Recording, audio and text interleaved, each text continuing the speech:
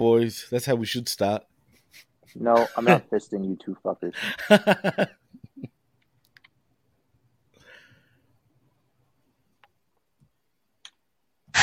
Friday! You know what that means! A new era of professional wrestling starts right now with AEW Rampage!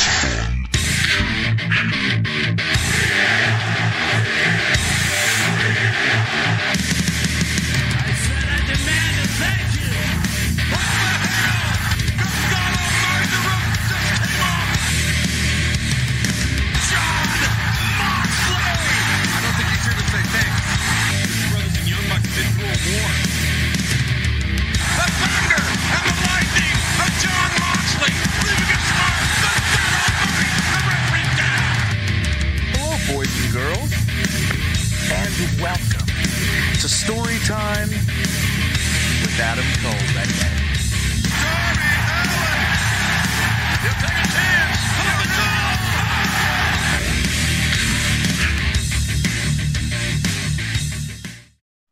It's historic, guys. It's historic.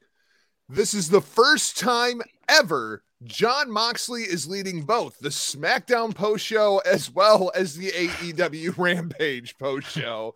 Jon Moxley is everywhere. He's back. And of course, they had to reference him on WWE television as part of the Seth Rollins and Roman Reigns thing. And then, of course, he comes out and he starts off the show against All Ego Ethan Page. What do you think, Jimmy T? Are you happy to see Moxley back? I am, but damn, he looks like Dean Ambrose right now. Yeah, he kind of does. Moxley seems way more swole than Ambrose was. He's definitely slimmed down a bit. Chris, what did you think of the Moxley return tonight? Mox looked good to you? Yeah, it was a good match. It was a good segment. He looked slim down, but not slim. Definitely. Like, he's still got big old muscles in his chest. He still looks like he's been working out. He looks like a healthy professional wrestler. So, yeah, I was happy to see him. He looked great. I was a little confused by the decision to have him go 12, 13 minutes with All Ego Ethan Page. We'll talk about Ethan Page here shortly, but for the Moxley return match, Jimmy T, I kind of thought that Moxley would just come out and destroy somebody, not come out and, I'm kind of ring rusty and I'm having a hard time finding my footing and I'm slimmed down, so I don't have quite all the power that I normally have. Like, all of a sudden Moxley became CM Punk, 3 months ago. That's a good call, actually, Jago. And yeah, man, I don't understand why they threw it. Look, it's AEW, guys. Let's be honest, all right? Valid. Anyone against anybody pretty much has to fight for their life. Just like when Kenny Omega faced that Angel guy. I forgot his first name. Alan. From the Dark Order. Oh, Alan Angels. That's it. Yep. And how long did they go for? Like a good 15 minutes? Yeah, but at least there was a story there because Alan Angels had went a long time with Kenny once before. Maybe right. Alan Angels was just randomly that one guy that happened to have Kenny Omega's number. Well, right, but it happens more often with everybody. I mean, look with Adam Cole even and Orange Cassidy. I'm sure that's going to go for a good 20 minutes. You know what I'm saying? So I look at it right. So I look at it the same way over here, man. It was a great match. Don't get me wrong. It was good, but he should have had a squash match or something like that. You know what I'm saying? It was a good match. Unfortunately, Sean Spears was already busy this week. So, well, I mean, I guess my thing, Chris, is it was a good match, but was having a good match really what Moxley needed in his return? I guess that's my question. I'm not sure. I think that there's two different ways that you can book that. You can book it either as, he comes back, he squashes somebody, looks great, everybody's excited to see him. But I think that they are telling a story that he's coming back from a very difficult time, which he is, and that he struggled for a while, which he did, and that coming back isn't going to be as easy as maybe people want it to be, which I think is actually a really interesting story. And I'm glad that they didn't just sacrifice Ethan Page. They had him have a good match with some good offense. I like this. Like I said, I think that there are two different ways that you could do this with him coming back. And I think that they chose the less obvious way. So I'm happy with it. It's Rampage Uncaged, presented by the Hameen Media Group, channelattitude.com. I'm your host, Dr. Jargo, PhD, and I am joined alongside my two favorite jabronis. That's right. First, he's the COVID kid from down under. He's the GAG from the PWC. What's happening, my man, Jimmy T? What's the haps? What's the haps, fellas? Man, I'm all good, man. It's just really hot down here, man. I just need to stop the heat, man. I want some cold. Stop the heat. We haven't even been in positive temperatures in like 48 hours here in the Hawkeye State. Chris, I know that you feel my pain. Hit him with no BS. Yeah, it's been minus 35 here. Actually, yesterday we couldn't like I run equipment as like my day job. We literally had to take the day off because the equipment gets so brittle and everything gets so breakable at that temperature that if you start moving stuff around, you're just going to break it anyway. So, yeah, we just decided to take the day off. So, fuck you and your heat, Jimmy. Well, yeah, I guess I will apologize to Jimmy because the reason that you're getting so much heat is because I'm single-handedly trying to kill the planet. It is so freaking cold in Iowa that when I went to work last night, I just left my fucking car running all night for 8 goddamn hours. I never shut the son of a bitch off because if I shut it off, it wasn't going to start again. That's the reality of how damn cold it was. Did you really do that? Honest to freaking God. Wow. Burned a quarter of a tank of gas overnight. You read my mind. Yep. Shit. No That's crazy. shit. I'm single-handedly like trying to kill the now. planet. Wow. That's Screw crazy. all you.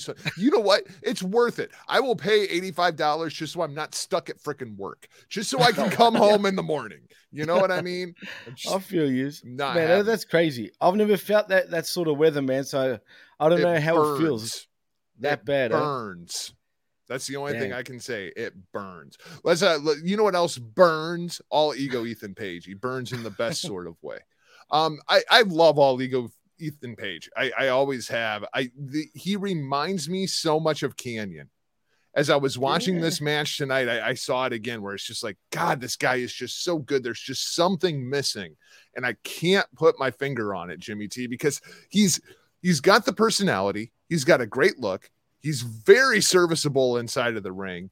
What's missing with All Ego Ethan Page? Probably the connection with the crowd, man. If he had a proper connection with the fans, I think he'd be a superstar. And don't get me wrong, I wasn't his biggest fan originally, but he's grown on me. You know what I mean?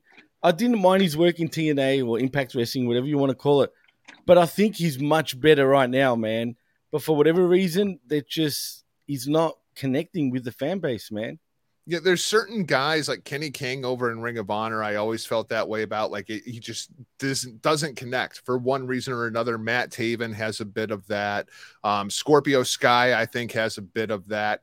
Chris, is there anything about All Ego Ethan Page that you can just put your finger on and say, this is what it is? This is what's missing from his package?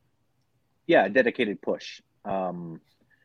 You give him time on every single week to do something interesting, and if you do that for about 6 weeks, you'll have a ready-made star on your hands, either as a heel or a face. He can work both, and he does both with subtle variations to his craft. Ethan Page is the truth in professional wrestling, and he's just waiting for somebody to tell it. That's it. Feel the same way about Scorpio Sky. Like, somebody just get behind him and push him, because both of those guys, all they do is get themselves over. I mean, 6 sustained weeks. That's it. Yeah. That's all you need. Consistency. We don't have consistency in AEW, and that's the problem. Either as a single or as part of the tag team. Like, either way. It's just I don't get it. I don't get it, because, and like Frankie Kazarian's kind of in that category too, where it's like he's so good that they know he can go in there with anybody and have a good match. It's just they always have him lose that match, and it drives me freaking insane. I don't get it. And you forget that sometimes until he was on Dynamite last night or on Wednesday, and you realize that he's actually quite good. He's very good. He's just become that Mr. Fix-It now, that good hand. Yeah. And it's a shame that being a good hand is sometimes, just a detriment to your character, and they just use you to get other guys over who aren't necessarily a good hand. It's true. I don't get it. Let's talk a little bit about Bryan Danielson. As Moxley was making his exit tonight, we see the appearance of the American Dragon. It's the first time that we've seen him since Hangman Page bloodied him up and left him for dead and pinned him to retain the AEW World Championship. And now it seems as though he's going to come after Jon Moxley. There's a couple different ways this thing could go, Chris. Like, is this going to be a respectful, I want to just kick your ass because you are the biggest, baddest dude here? Or is this going to be, I'm a vegan and I don't drink alcohol and I'm better than you and you're a bum because you had to go to rehab? And, oh, wait, no, this isn't the WWE. They don't do those kind of storylines in AEW. I'm really not sure that Jon Moxley is capable of having a I respect you and you respect me type feud right now. I hope they don't do that. I think he's too hot to be doing something that tepid. Also, just to point out, this is a continuation of what should have been the finals of the tournament before That's Moxley ducked out. I mean, you know, I'm not being disrespectful when I say that. He ducked out because he needed to go get himself taken care of. But that should have been the finals of the tournament for the number one contenders, for the number one contendership. So it's going to be interesting to see what they do here. They're going to be very, very tempted to turn Danielson back face.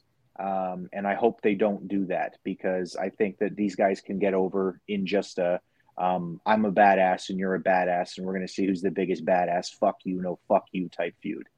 Yeah, I think they're going to be very, very tempted to kind of correct course because it does seem like Moxley was going to be the heel. He was going to be the guy that was positioned opposite of Adam Page.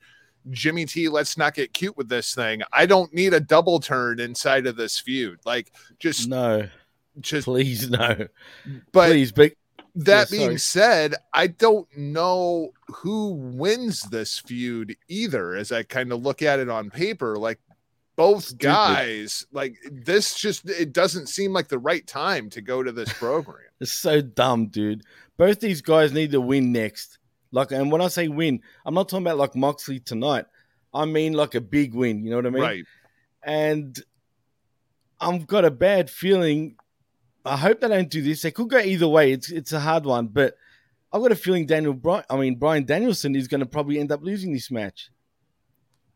Yeah, and I don't like that either because, I mean, I just don't feel like you want to push Danielson down the card because he is red freaking hot as a heel now. Well, they're going to get the extinguisher out and just go psh, right all over him because, yeah, it is a dumb matchup, dude. They shouldn't have this matchup right now. And I don't think Moxley's even ready to be put through the paces with Bryan Danielson in a match that could probably go for a good 30 minutes. And the other thing that I always worry about when it comes to two guys like Bryan Danielson and Jon Moxley, Chris, is we have to make sure this does not feel like Daniel Bryan versus Dean Ambrose. Yeah, they're going to be careful about it. I have an idea of what they could do to get themselves out of this booking because it is one of those situations where you look at it and you think, gosh, like, can either guy really take the loss? I would be very interested. I think it would be a very interesting story to tell if you have Bryan Danielson. Sorry, that is going to take me forever to get that right, like consistently. But if you have Danielson win, and you have Moxley just shoot some at-home promos where he's questioning if he can do it without the demons, if he's able to be Jon Moxley without having the demons in his head. I think that's realistic even for people who have dealt with addictions in their lives, to wonder if they are who they used to be if they no longer have those addictions in their lives. I know that may be triggering for some people. But I also think that it's the most interesting story that they can possibly tell with these two moving forward in the program right now. Yeah, have Danielson just come out and be like, I am the demon. Yep. I mean, I could get behind that. Let's talk about, let's go back to Dynamite and talk about Christian and Billy Gunn. I mean, you want to talk about something that felt WWE? This was pretty much it, right? I mean, it's like, holy shit! It's 1999. All of a sudden, we got Christian and Billy Gunn. They're getting ready to throw down for the tag team titles. It's going to be the New Age Outlaws versus Edge and Christian, right? Yeah. Where the hell is Edge and Road Dogg? What's right? Like, what the hell's going on? Well, I mean, don't be asking where the hell Road Dogg is. He might be the next one on the way to AEW, right? But so we got Jurassic Express and the Gun Club. And one thing I did like was them Christian putting over that the Gun Club, yeah, you guys got a lot of wins, but you haven't beat anybody. Like it's great that you're winning all these matches on Dark, but beat somebody, right? And so instead they just beat up Christian, which I thought was rather entertaining because, I don't like Christian. But now Jurassic Express is pissed. You got Jungle Boy backstage cutting a promo tonight, and then Luchasaurus does his thing, which just drives me absolutely freaking insane. I absolutely hate it. But you know what else I hate? Jungle Boy with a microphone. Jimmy T, somebody teach Jungle Jack Perry how in the hell to talk. I mean, like, I'm almost relieved that Christian is their manager at this point, because at least they have somebody that can talk on a microphone, because Jungle Boy got a long way to go with that promo. A long way to go, and Luchasaurus really has a long way to go too on the stick, man. You think he can improve his You think, right? But I guess, wasn't he like a real smart guy, right? He's supposed to be like a PhD type of guy. Well, yeah, but I mean, he hasn't said anything other than for like 5 years. And that's my point. So, I mean, what's the point, right? Yeah, man, Jungle Jack Perry, as JR likes to call him, man, he needs to either go to acting school or start looking at himself in the mirror with a stick and practice, because he sucks, I don't understand. How is the son of Luke Perry, a guy as pretty as Jungle Boy, a guy with as much natural charisma inside the ring as Jungle Boy, and the red light goes on if he has a microphone in his hand, all of a sudden he just... What the hell, Chris? Like, this dude, like, I've never seen it. Like, it's something inexplicable to me, how you can have so much charisma inside of the ring and that connection with the fans, but you can't cut a promo to save your goddamn life. Yeah, you know what it kind of feels like to me is it feels like he's had people in his ear his whole career telling him, "Oh, you're great, man. That was great when you went out there. That was just super good." Because I mean, somebody needs to tell him, "Hey, Jack, that sucked, man. Like I love you. You got something. We want to push you." But I mean, this is a guy who's been proclaimed one of the 4 pillars of AEW before he's done anything, before he can even have like really technically solid matches in the ring. Like, I'm not saying he's not talented. I'm not saying he doesn't have charisma or potential. He does. But this is the same thing that people are right now doing with Hook. Like, oh, he's the next big thing. He's a brand new wrestler. He's got some good charisma. He's got a good look. He's got good instincts. But could he still fuck this up? Could he still be a really bad pro wrestler 6 months from now, a year from now? Yeah. Same thing with Jack Perry. He's not somebody who you call a pillar of your company at this point.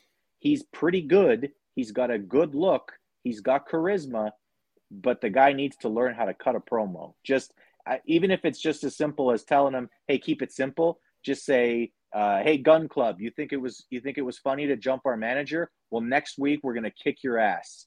That's it. Drop the mic, walk away. You don't have to have a soliloquy every single time you have a promo. Just, we're going to kick your ass. See you next week. Blah! That's the promo. Yeah. That's the promo.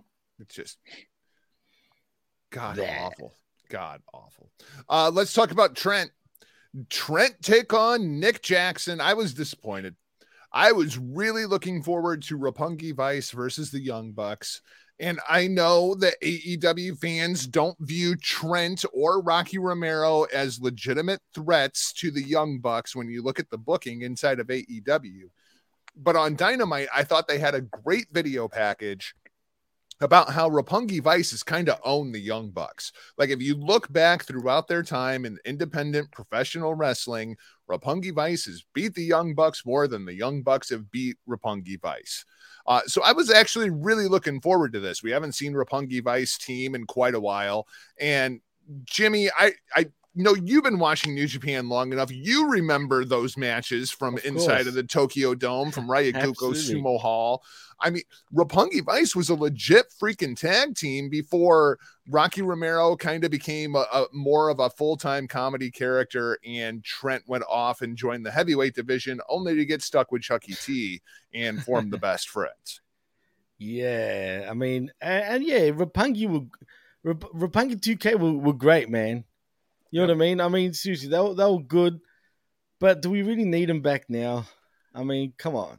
I mean, I'm fine with, I don't need it full time, right? You know, but for a one-off, like I could see like Trent being like, okay, best friends can't get this thing done. I know who can get this thing done. I'm calling it my boy Rocky Romero, and we're gonna kick the Young Bucks ass. Like I can get down with that if they had only told that story, Chris.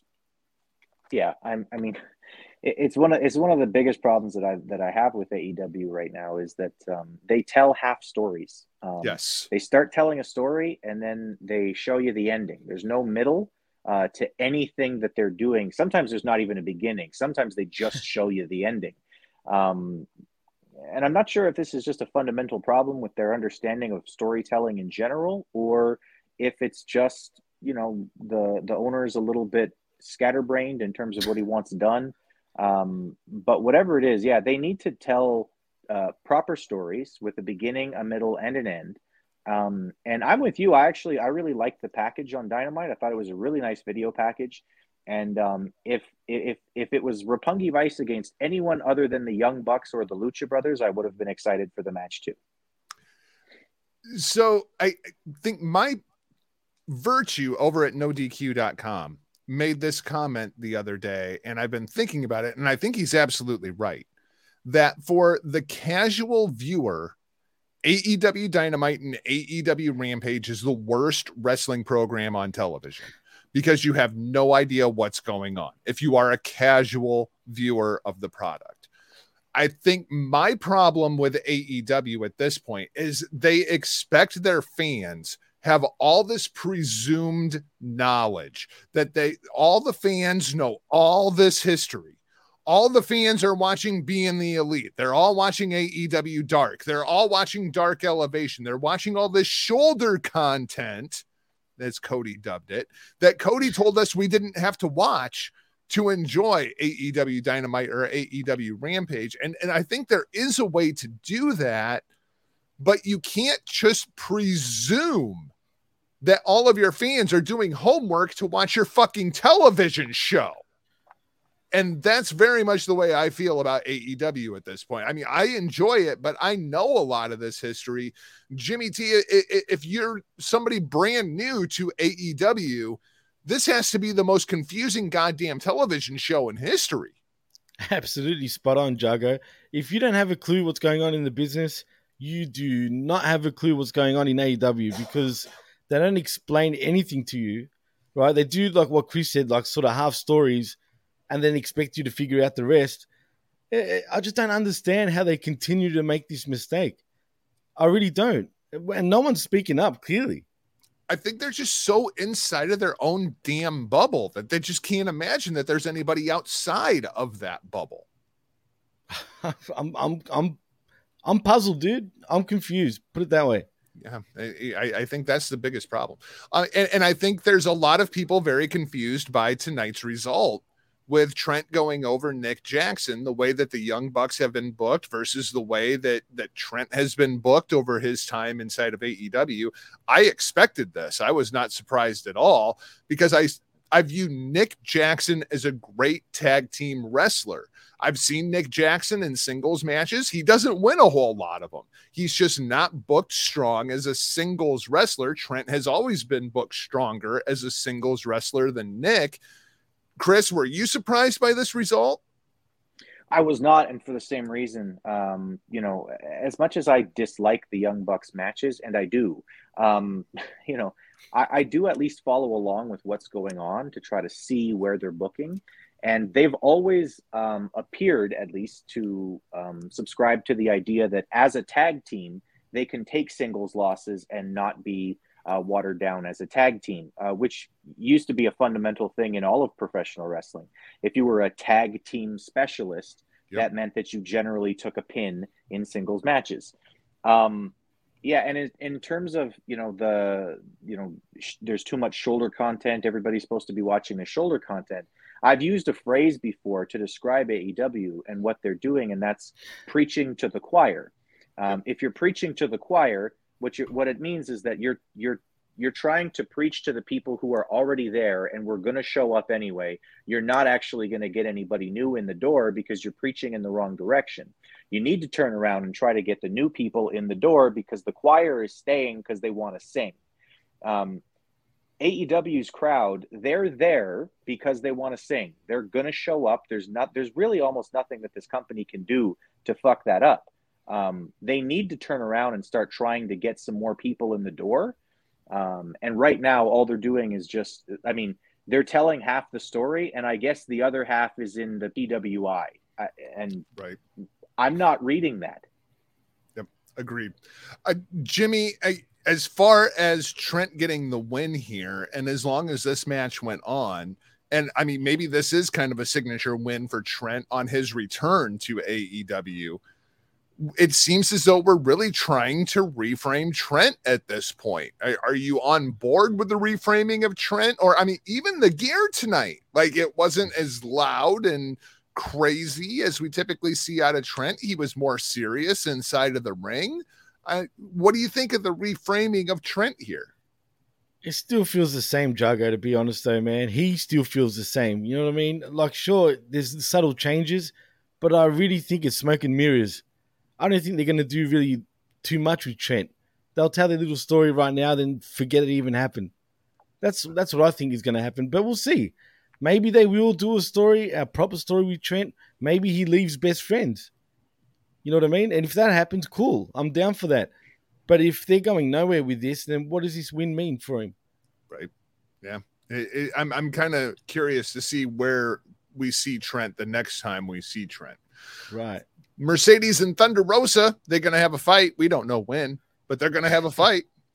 I'm already kind of over this.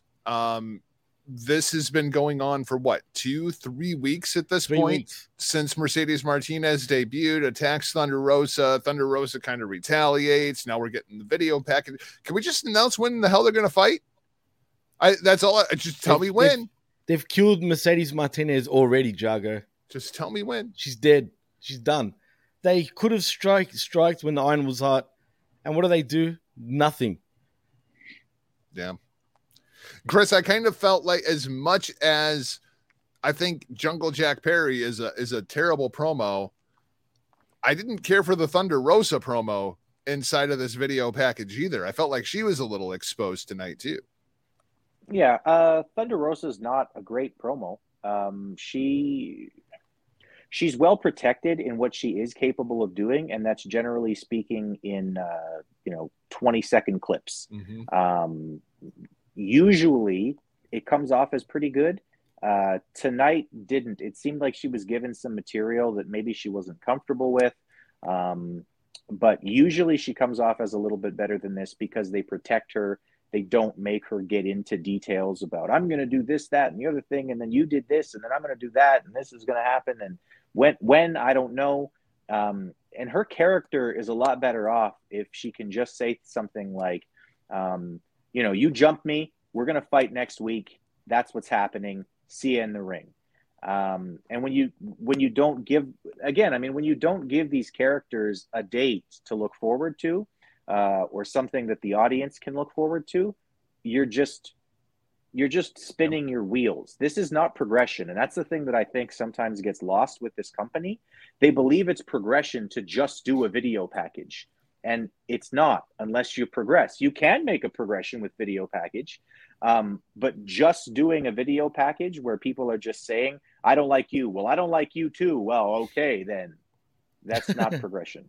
I think the problem that I have, though, is as I look at this AEW women's division, I'm looking for who is going to be the person to take the championship from Britt Baker. And I thought that person was Thunder Rosa. but Britt supplies something to that TV show that Thunder Rosa cannot, and that is she can go out there and she can stand in the middle of the ring on a microphone for 10 minutes and carry a segment. Now, Jimmy T, I'm kind of rethinking, who do I want to take this belt from Britt Baker? And I have no idea. There's nobody right now, dude. And first of all, what happened to Jamie Hayter? I don't know what's going on with Jamie Hayter. Like, what happened to that sort of developing storyline where Jamie Mm-hmm. Hayter seemed like she was going to turn on Britt? Well, that just went. We had the beginning of a story, right? Yeah, and then nothing. we're not going to get a middle, and we'll get an end probably. You know what we I'm need? saying? We need Tony Storm. I mean, like, oh, absolutely. I mean, right now, I think somebody not even inside of the company is the best option to take the title off of Britt Baker. I mean, because I thought it was Thunder Rosa, and now I'm kind of finding myself questioning that. Man, they're good at ice cooling wrestlers that are hot, man. They can do that in just a heartbeat. Now, Thunder Rosa, she was so over for so long, and now I feel like this is directly a result of that video package promo tonight for me, because it really hit me. I was like, oh crap.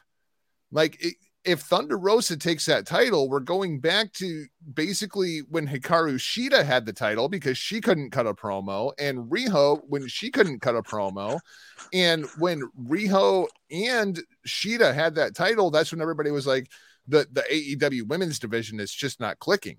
The AEW women's division is clicking because of Britt Baker. You need somebody that can anchor these damn segments. I mean, I think Thunder Rosa is way beyond Britt Baker inside of the ring, but when it comes to star power and presentation, Britt is blowing that entire division out of the water. Big time, man. Big time. And it's true. It's like they're holding down the rest of the women's division. The only one that can get close is actually Jade Cargill, believe it or not. And I'm talking about in terms of star power and stuff like that. And I think they've done well to actually have them completely separated in two different worlds, man. Do you know what I mean? Yeah. Like, they're nowhere near each other. Maybe could we get a super sort of match between Jade Cargill and Britt Baker for all the belts? I mean, that doesn't even sound appealing to me, but right. But you said at this point, I feel like Tony Storm is the best option here. I really do. Storm, right. If it's not Tony Storm, then maybe we get something like that for like double or nothing. Who knows? Chris, do you have any suggestions where we take the AEW women's division at this point? I think at this point, there are only a few people who are even over in the women's division. I think that if you don't feel comfortable with Rosa as a champion, which I do, I think she'd make a good transitional champion, but I think she'd have to be a transitional champion because you're right. She doesn't have the ability to hold your attention throughout a segment that way. She can't hold court. Yeah, but she'd be just fine as a transitional champion if you wanted to get the belt on somebody else. The problem is that the only other women in the division, other than Britt Baker, who are over at all, are heels. Yeah. The only other women in the division who are over are Jade Cargill, who right now is your TBS champion, and I don't think is ready for the primetime slot of cutting a promo every single week. And I don't think she's any more ready than Thunder Rosa for that. Oh no, we'll talk about Jade when we get to your main event. And the only other woman that I could see who I would trust with a microphone and also to just do a great segment every single night is another heel in the company, and that's Serena Deeb. So if they wanted to switch the title to Rosa and then have Serena Deeb as your world champion, I think that she could bring a different kind of charisma. She doesn't have the same kind of energy, that same kind of bubbliness that Britt Baker has, even as a heel. Right. But she does have a legitimacy that I don't think anybody else in the division has either. So that would be my decision. I feel like we're dangerously close to Serena Deeb turning babyface after what I saw on Dynamite. Like, people are getting behind Serena Deeb just because she's a badass. Yep. Well, if you notice, there's a pattern. They've separated the three women they think are the most over, man. You got Jade Cargill doing one thing. You got Britt Baker doing her own thing. And you got Serena Deeb doing her own thing. And they're not, like, intertwining at all. They've kept them three completely separate. it's crazy when you look at the AEW women's division right now. There's about 6 different programs going on inside of that women's division. I mean, even like Layla Hirsch and Red Velvet are going to get a big matchup at Beach Break. They are doing more with that AEW women's division than what WWE is doing across the entire freaking company at this point. The problem is they need star power. That's the problem. Like, the stories are good, the characters are good, they just don't have any star power. And then the bell rings and there's still problems there too. But I mean, I think that they're laying a really good foundation for this women's division. It's just, we need better talent. And that's not a rip on the talent that they have. They just got to get better. There's so much young talent in that AEW women's division. They just got to get better. It's true. They do really need the star power, and Toni Storm would be that perfect acquisition if they managed to get her. Yeah, there's a few out there, but Tony's probably the top of the list, especially when it comes to the entire presentation. Absolutely. But let's talk about Hook. What did we learn about Hook tonight, ladies and gentlemen?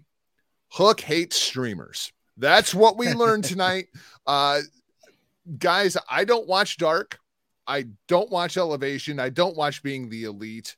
I do enjoy the Road 2 on occasion.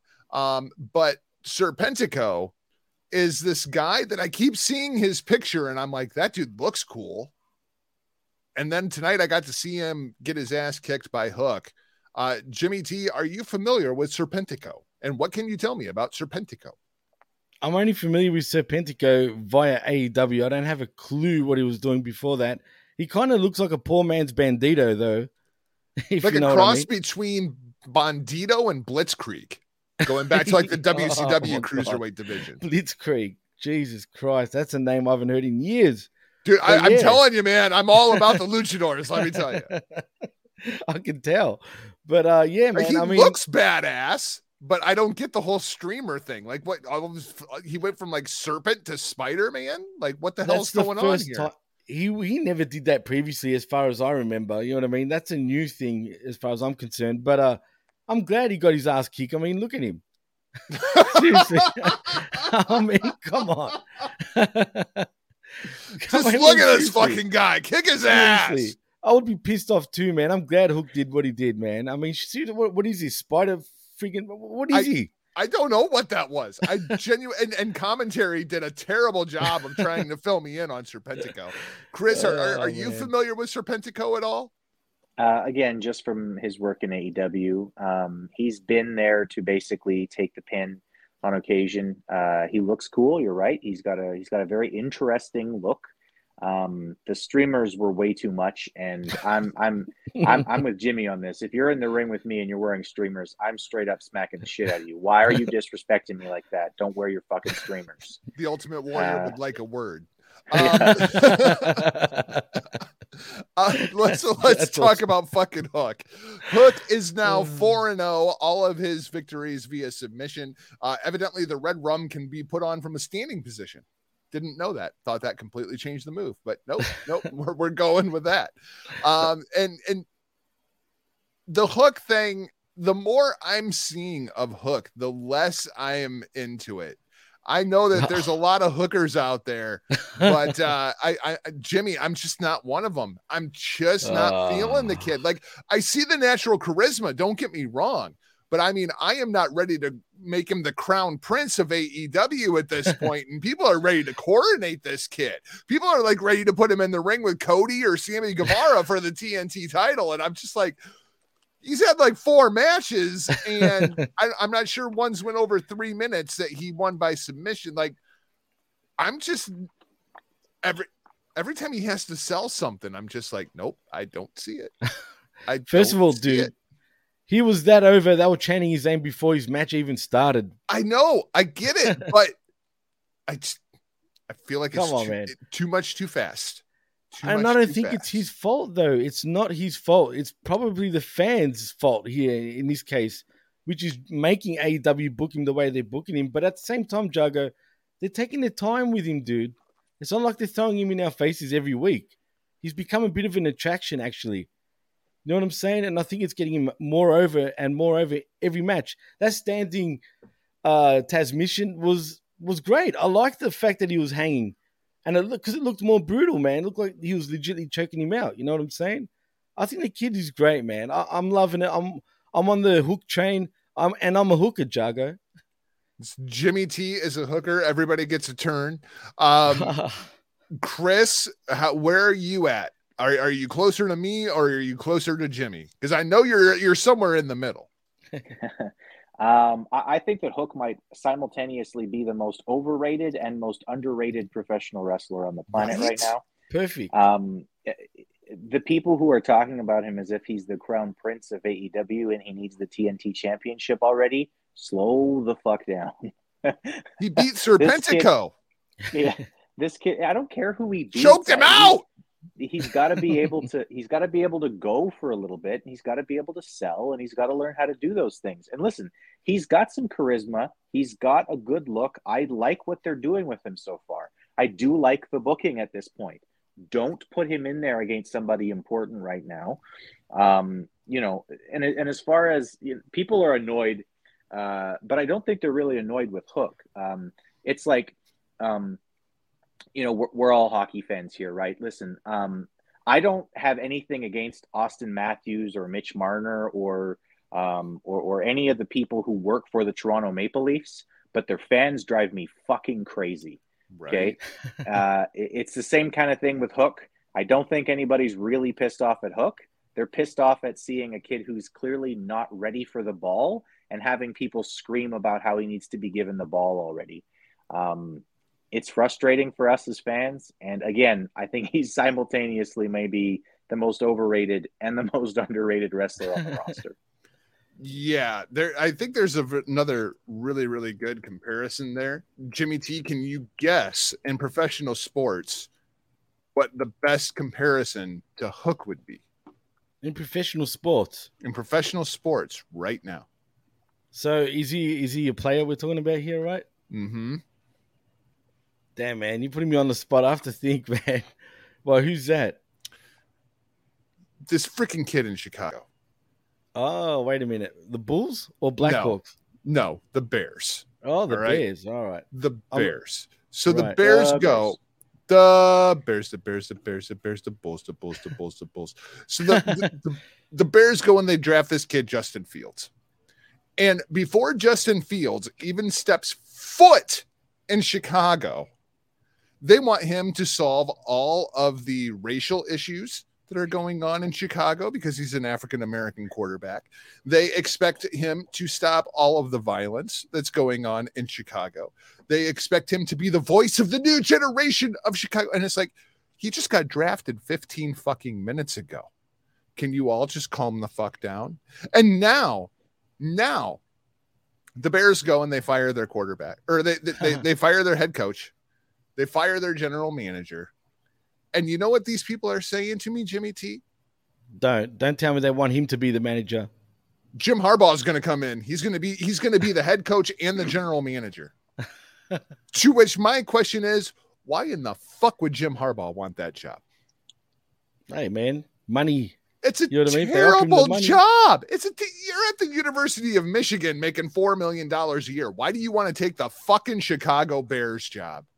That might be the worst job in football. That's not the Dallas Cowboys. Not just that, they've been pretty shit for how many years now? Well, not exactly, not totally shit, but like, exactly. You know. And the roster is total shit, and the facilities are total shit, and the city is total shit. The taxes are total shit. Mm-hmm. I mean, like, come on, man. Look at the Bulls, though, man. Yeah, they're doing great. They're doing great, man. It's a whole lot. It's a whole lot easier to turn around a basketball team with 5 guys in it as a professional football team with a 52-man roster. No, you're right. That's true. You know, no doubt. I mean, it's Chicago, man. They overhype everything. You know how it is. Oh, I know, and they annoy the shit out of me. Like, and it's exactly the same thing. Like Chris with the Maple Leafs. Like, you know, like I have nothing against the people of Chicago. I have nothing against, you know, what they're trying to do with the organization, but the Bears fans, what's up with the Leafs fans? You know how many Canadians I know, right, that are from Toronto that absolutely hate the Leafs? which blows my mind. Like it's because they're very similar to the Dallas Cowboys. You ain't won Oh. shit in freaking decades at this point, and yet you walk around like you're Canada's team. Fuck you! Ain't nobody even likes you here. No, You're a bunch of fucking losers. I don't think anyone likes them anywhere, dude. But the second they win, like 6, 7 in a row, oh my God! Here comes the cup. Parade. Here comes the cup. And then they lose in the first round of the playoffs. And it's a shame too, because I don't mind the Leafs as a team, but Do you know why everyone in Toronto drinks out of glasses? Because they don't win cups. Because all the cups are in Montreal. Oh. Do you know why the NHL won't allow a hockey team in Hamilton? Why is that? Because if they got one, Toronto would want one too. Yeah, I mean, it's true. Shout out to all my Leafs fans. Just not damn, good. that's cold, man. You know what I did love tonight about Hook? I loved What's his that? promo. I loved his promo. He said nothing. QT Marshall comes out and runs his freaking mouth, and Hook, rather than saying anything, just punches him in the mouth and drops him on his head. Yeah, that Show was don't good. tell, and then stepped over top of him. Just walked to the back, stepped over the top of him. Come Is on, the- man. The way kid's they have great. booked QT Marshall over the course of time. Now, we all know he really aids in the training of these guys backstage. I've got a lot of respect for QT Marshall, but his character on AEW TV is a stooge. Nobody likes QT Marshall. Is Hook going to squash this dude, or are we going to see a bit more out of Hook attempting to sell something? We're definitely going to see a bit more out of Hook. I think selling. Because this is what I'm worried about, Chris. QT No, Marshall I think- went like 15 minutes with Cody. QT Marshall is the wrong guy to do that. Yes. I agree. Hook needs that at some point here, and maybe quickly. I don't know that you even need to do it quickly. At some point, he's going to need somebody who can give him the William Regal experiment of hey, cough, I'm cough, gonna- Frankie Kazarian. Yeah. Hey, we're gonna go 10 minutes, and I'm gonna make you actually do some stuff to try to get a win here. But QT Marshall is the wrong fucking guy for that. He is not. They keep talking about him again. This is one of my problems with AEW. They talk about him as if he's a legitimate. He's whatever. No, he's not, and you haven't shown him to be that. So please don't fucking put him out there and have him go 15 minutes with Hook, because you'll bury that fucking kid right now. Don't do that. You have Hook have a match with him. That's fine. Hook goes in, he beats him in 5 minutes. That's it. I hope you're right, Chris. One more question about Serpentico. Because I like I said, tonight's the first night I've ever seen the dude wrestle. Is he on the heel side of the ledger, or is he on the babyface side of the ledger? He's on the Wherever nothing they side. need him to take the pin. Yeah. Well, because this is what I find interesting. Hook is still presented as a heel. Mm-hmm. He comes out of the heel entrance, but now they're putting him opposite of QT Marshall, who is also a heel, and the fans are totally into Hook, and everybody knows it. And now he's even kind of playing to the fans like they're turning Hook babyface, even though Team Taz is all heels. Like, I kind of confused how I'm supposed to feel about Hook at this point. It's called bipolar, Jago. The quicker you get into the program, the more you'll get it, right? It's just what they're doing, man. They don't have a fucking clue how they're booking shit sometimes, man. I'm convinced. What more? I mean, they probably sit there and have meetings and say, heels and baby faces don't exist anymore. It's all a shade of gray. That's basically what they're doing. I mean, shit. Yeah, that's not good. It's just not good. You need clear people that you want to win and people you want to lose. Otherwise, professional You have to wrestling have just doesn't work. antagonists and protagonists. If you don't want to call them baby faces and heels, fine. If you don't want to call them heroes and villains, fine. But you have to have antagonists and protagonists. Otherwise, you have no story. Nobody cares who does anything at that point. Like Ozark is a great show, but I don't like Jason Bateman's character. He's not a good guy, but he's the protagonist. Right. You watch it and you want him to be successful because you've made some kind of redeeming quality out of who he is. So he is the baby face of that show. Now, is he perfect as a baby face? No, and we don't need perfect baby faces in wrestling either. But you need to have an antagonist and a protagonist And if you don't have that, your story fucking sucks. Period. Yep. It's like I tuned into SmackDown tonight, not to go on a SmackDown rant, okay? But so the main event of the night is Seth Rollins and Kevin Owens versus the Usos. And the stipulation here is if the Usos win, Seth Rollins does not get his matchup against Roman Reigns. Okay, I can understand that part of it. But if Seth Rollins and Kevin Owens win, then the Usos are barred from ringside. And they kept hitting this point over and over and over about how, unless the Usos win here, they're not going to be ringside to help Roman Reigns during the matchup against Seth Rollins. Why wouldn't KO just bugger off? Why are you encouraging the Usos to be ringside to help Roman Reigns cheat? Like throughout the entire match, Mitchell Cole is putting this over. Like, oh my God, what are we going to do if the Usos can't help Roman cheat? And it's just like, What the fuck is the message that you're trying to put across here? And this is why heel versus heel doesn't work. It just doesn't work. Professional wrestling in 2022 is some weird shit, Jugger. Oh, I'm telling you, it's just awful. The best part of SmackDown was watching Pat McAfee throw a freaking dictionary at Mitchell Cole. That was actually entertaining. McAfee is the most entertaining guy in WWE right now, man. Well, just him throwing a book at Mitchell Cole, just absolutely. I still think that Gunther is going to be the most entertaining part of WWE moving forward. I mean, the Germans are coming, and this time the Germans have proper German names. Yeah. And thankfully, the Germans are from Austria. Let's talk about Anna Jay and Jade Cargill. It's your main event of the evening. And there is so much tomfuckery and camera tricks and 4-minute long commercial breaks. And I mean, you want to talk about smoke and mirrors. You had them all inside of this match, all the way down to Johnny Hungy getting into it with Smart Mark Sterling on the outside of the ring. I don't know, guys. Like, they are really hitting this 25-0 thing with Jade Cargill. I am terrified. I am terrified. Like, even the graphic after the match tonight that they had up on the Tron was 25-0. Like, she was the Undertaker at WrestleMania. I am terrified. They are going to try to run this thing to the Goldberg streak. That's like, 154. There's only so much smoke that you can put in front of the mirror. I mean,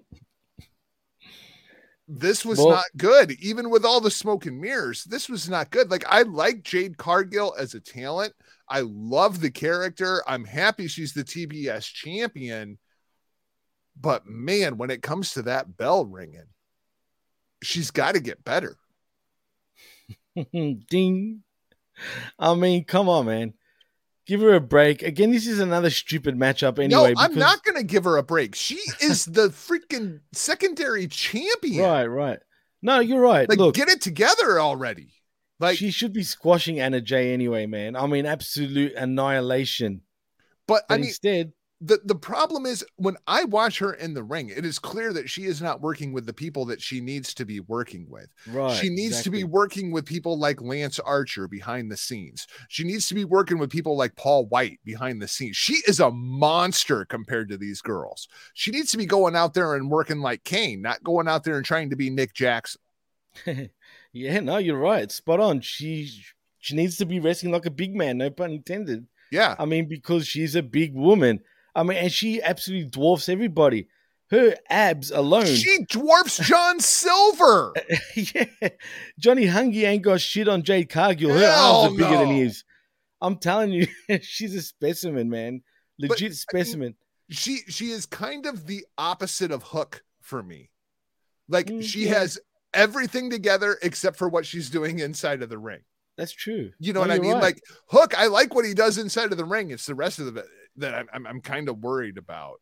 It's crazy. It's actually crazy. what do we do with Jade Cargill at this point? Because you can only protect her for so damn long. Like, I'm not sure I can put up with this for another year and a half to get to 154-0. Okay, well, first, no one should work like Nick Jackson, even Nick Jackson. So This is true. This is true. I'm just going to cover that to start. About the only thing you could do with her that might work, is actually teach her the Goldberg way. And I know that that's going to make a lot of professional wrestling fans who have been at this a long time raise an eyebrow. Tell her to go out there and like run over people. Tell her to go out there and just run people over for a little bit to help her at least get that part of the job done. More just smoke? Have her go out there.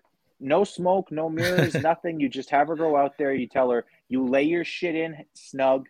You make sure people go down when you hit them with the clothesline. You pick them up. You hit them with the finish. That's it. You have her do that for about 3 months so that she actually learns just the offensive side of professional wrestling, and put her in there with people who you're not going to hurt their credibility. You have her, squash Blue Sky and Red Velvet and Yellow Snow and whoever the fuck else they have on their roster that can take the pins. Yeah, the bunny, the penguin, Poison Ivy. I mean, whoever you can find. Like, Abaddon. Yeah. That's about, I think, the best way that they could do it if they're set on having her be the Goldberg of the women's division. Then you have to do it slowly, because you're right. You can't just do smoke and mirrors constantly. You can't do it every other week. And as much as I've said she's a star, and I think she's a star, she also can't cut a long promo either. I mean, that's true. She can right now she can basically say, this is that bitch show title, and that's it. That's what she can do. So she's got she's got a look that you would kill for. If you were designing a woman's professional wrestler, you might make a Jade Cargill. But yeah, in the ring, she is very bad. Like we talked last week a lot about Luchasaurus. Right. Luchasaurus is 1,000 times better than Jade Cargill is in the ring. And that's saying something. So if you're gonna help her, if you're really set on her being the Goldberg, just tell her to go out there and smash the shit out of people. And I think I want a little less Goldberg and a little bit more Brock Lesnar. Like, just let Smart Mark Sterling handle all of the freaking talking and let Jade stand there menacingly, because she dwarfs him too. Like, she can just stand there and just look like a monster, say that bitch show line at the end of the promo, and go home. Like, because I think it's good booking, but here's why that can't work. Here's why that can't work, especially in today's society and especially in a company like AEW. You can't have the white man doing all of the control and talking for the black woman. You just can't do it in this company right now. I think it's the proper booking. I actually think that it's a significantly better way to book this, but they will not do it because of the optics. Yeah, no, that's a valid point. That's spot a valid on. Point. Jimmy T, do you have any suggestions then what we do with Jade Cargill going forward? Because I feel like this is going to be a long-term thing. Like, she's going to have this belt for a while before somebody finally beats her. And as she should, in my opinion. I think she should hold on to it. Right. Yep. But I agree with Chris 100%. You do that Goldberg sort of fucking run. You know what I mean? Let her just run over everybody. Hide her friggin' weaknesses, as they should be. But unfortunately, they're not. They're clearly exposing it every week lately. And, man, even do an Ultimate Warrior run. Just come in, clothesline a bitch, and fucking 1, 2, 3. Heck, I'd be impressed if she'd done Gorilla Slams. Right? Like, that wouldn't look good for her, man, as a finisher. Yeah, I think she do absolutely 3 moves and go home. That. Yeah. I mean, the spear, jackhammer, tip up, bleh, like that was basically the Goldberg formula, right? I mean, right. I mean, her music should be doof, doof, doof, Cargill, Cargill. Can you imagine Start that? Piping it in. But only on TNT. We only do that on TNT, not on TBS. But she's a TBS champion, Jago. Yeah, I know, but it's kind of a reference to the Nitro Thunder thing. Right, They only did it for Nitro. They didn't do it. Yeah. Absolutely. That was perfect. See, there you go, man. That's how you fucking book it. Guys, anything else that you want to talk about with Rampage this week before we get out of here? I think we kind of went through the whole show. Yeah. All right. Well, that's going to wrap things up for this week's edition of Rampage Uncaged, presented by the Hameen Media Group, channelattitude.com at the Hameen Media Group. Of course, join us over in the Hameen Media discussion group if you want to join the show live. You can keep up with me across social media platforms at Not Jargo. Jimmy T, how do the peeps, the freaks, and the Greeks keep up with you? Well, you can find me on Twitter at DJ Mass Effects and at the PWC Network. That's about it, man. And like and subscribe right here at channelattitude.com and at Hameen Media Group. Jimmy T and I will be back tomorrow with an all-new edition of The Blow Off if you want to join us over in the Hameen Media discussion group. Sometimes I even send the link to Chris on accident. Chris, how do the peeps, the freaks, and the Greeks, and the Canadians, and the Canucks, and the Americans, and the Mexicans, and the Japanese keep up with you? Well, you forgot the Germans, but they can all follow me on Twitter at ChrisAms1. They can now follow me or add me on Facebook because I'm done serving my 30-day suspension that I served for sharing a picture of my 2 daughters playing on the beach. Fuck you, Zuckerberg. Hashtag fuck you, Zuck. We'll be back next week with an all-new edition of Rampage Uncaged. For now, we're off like a prom dress. See ya!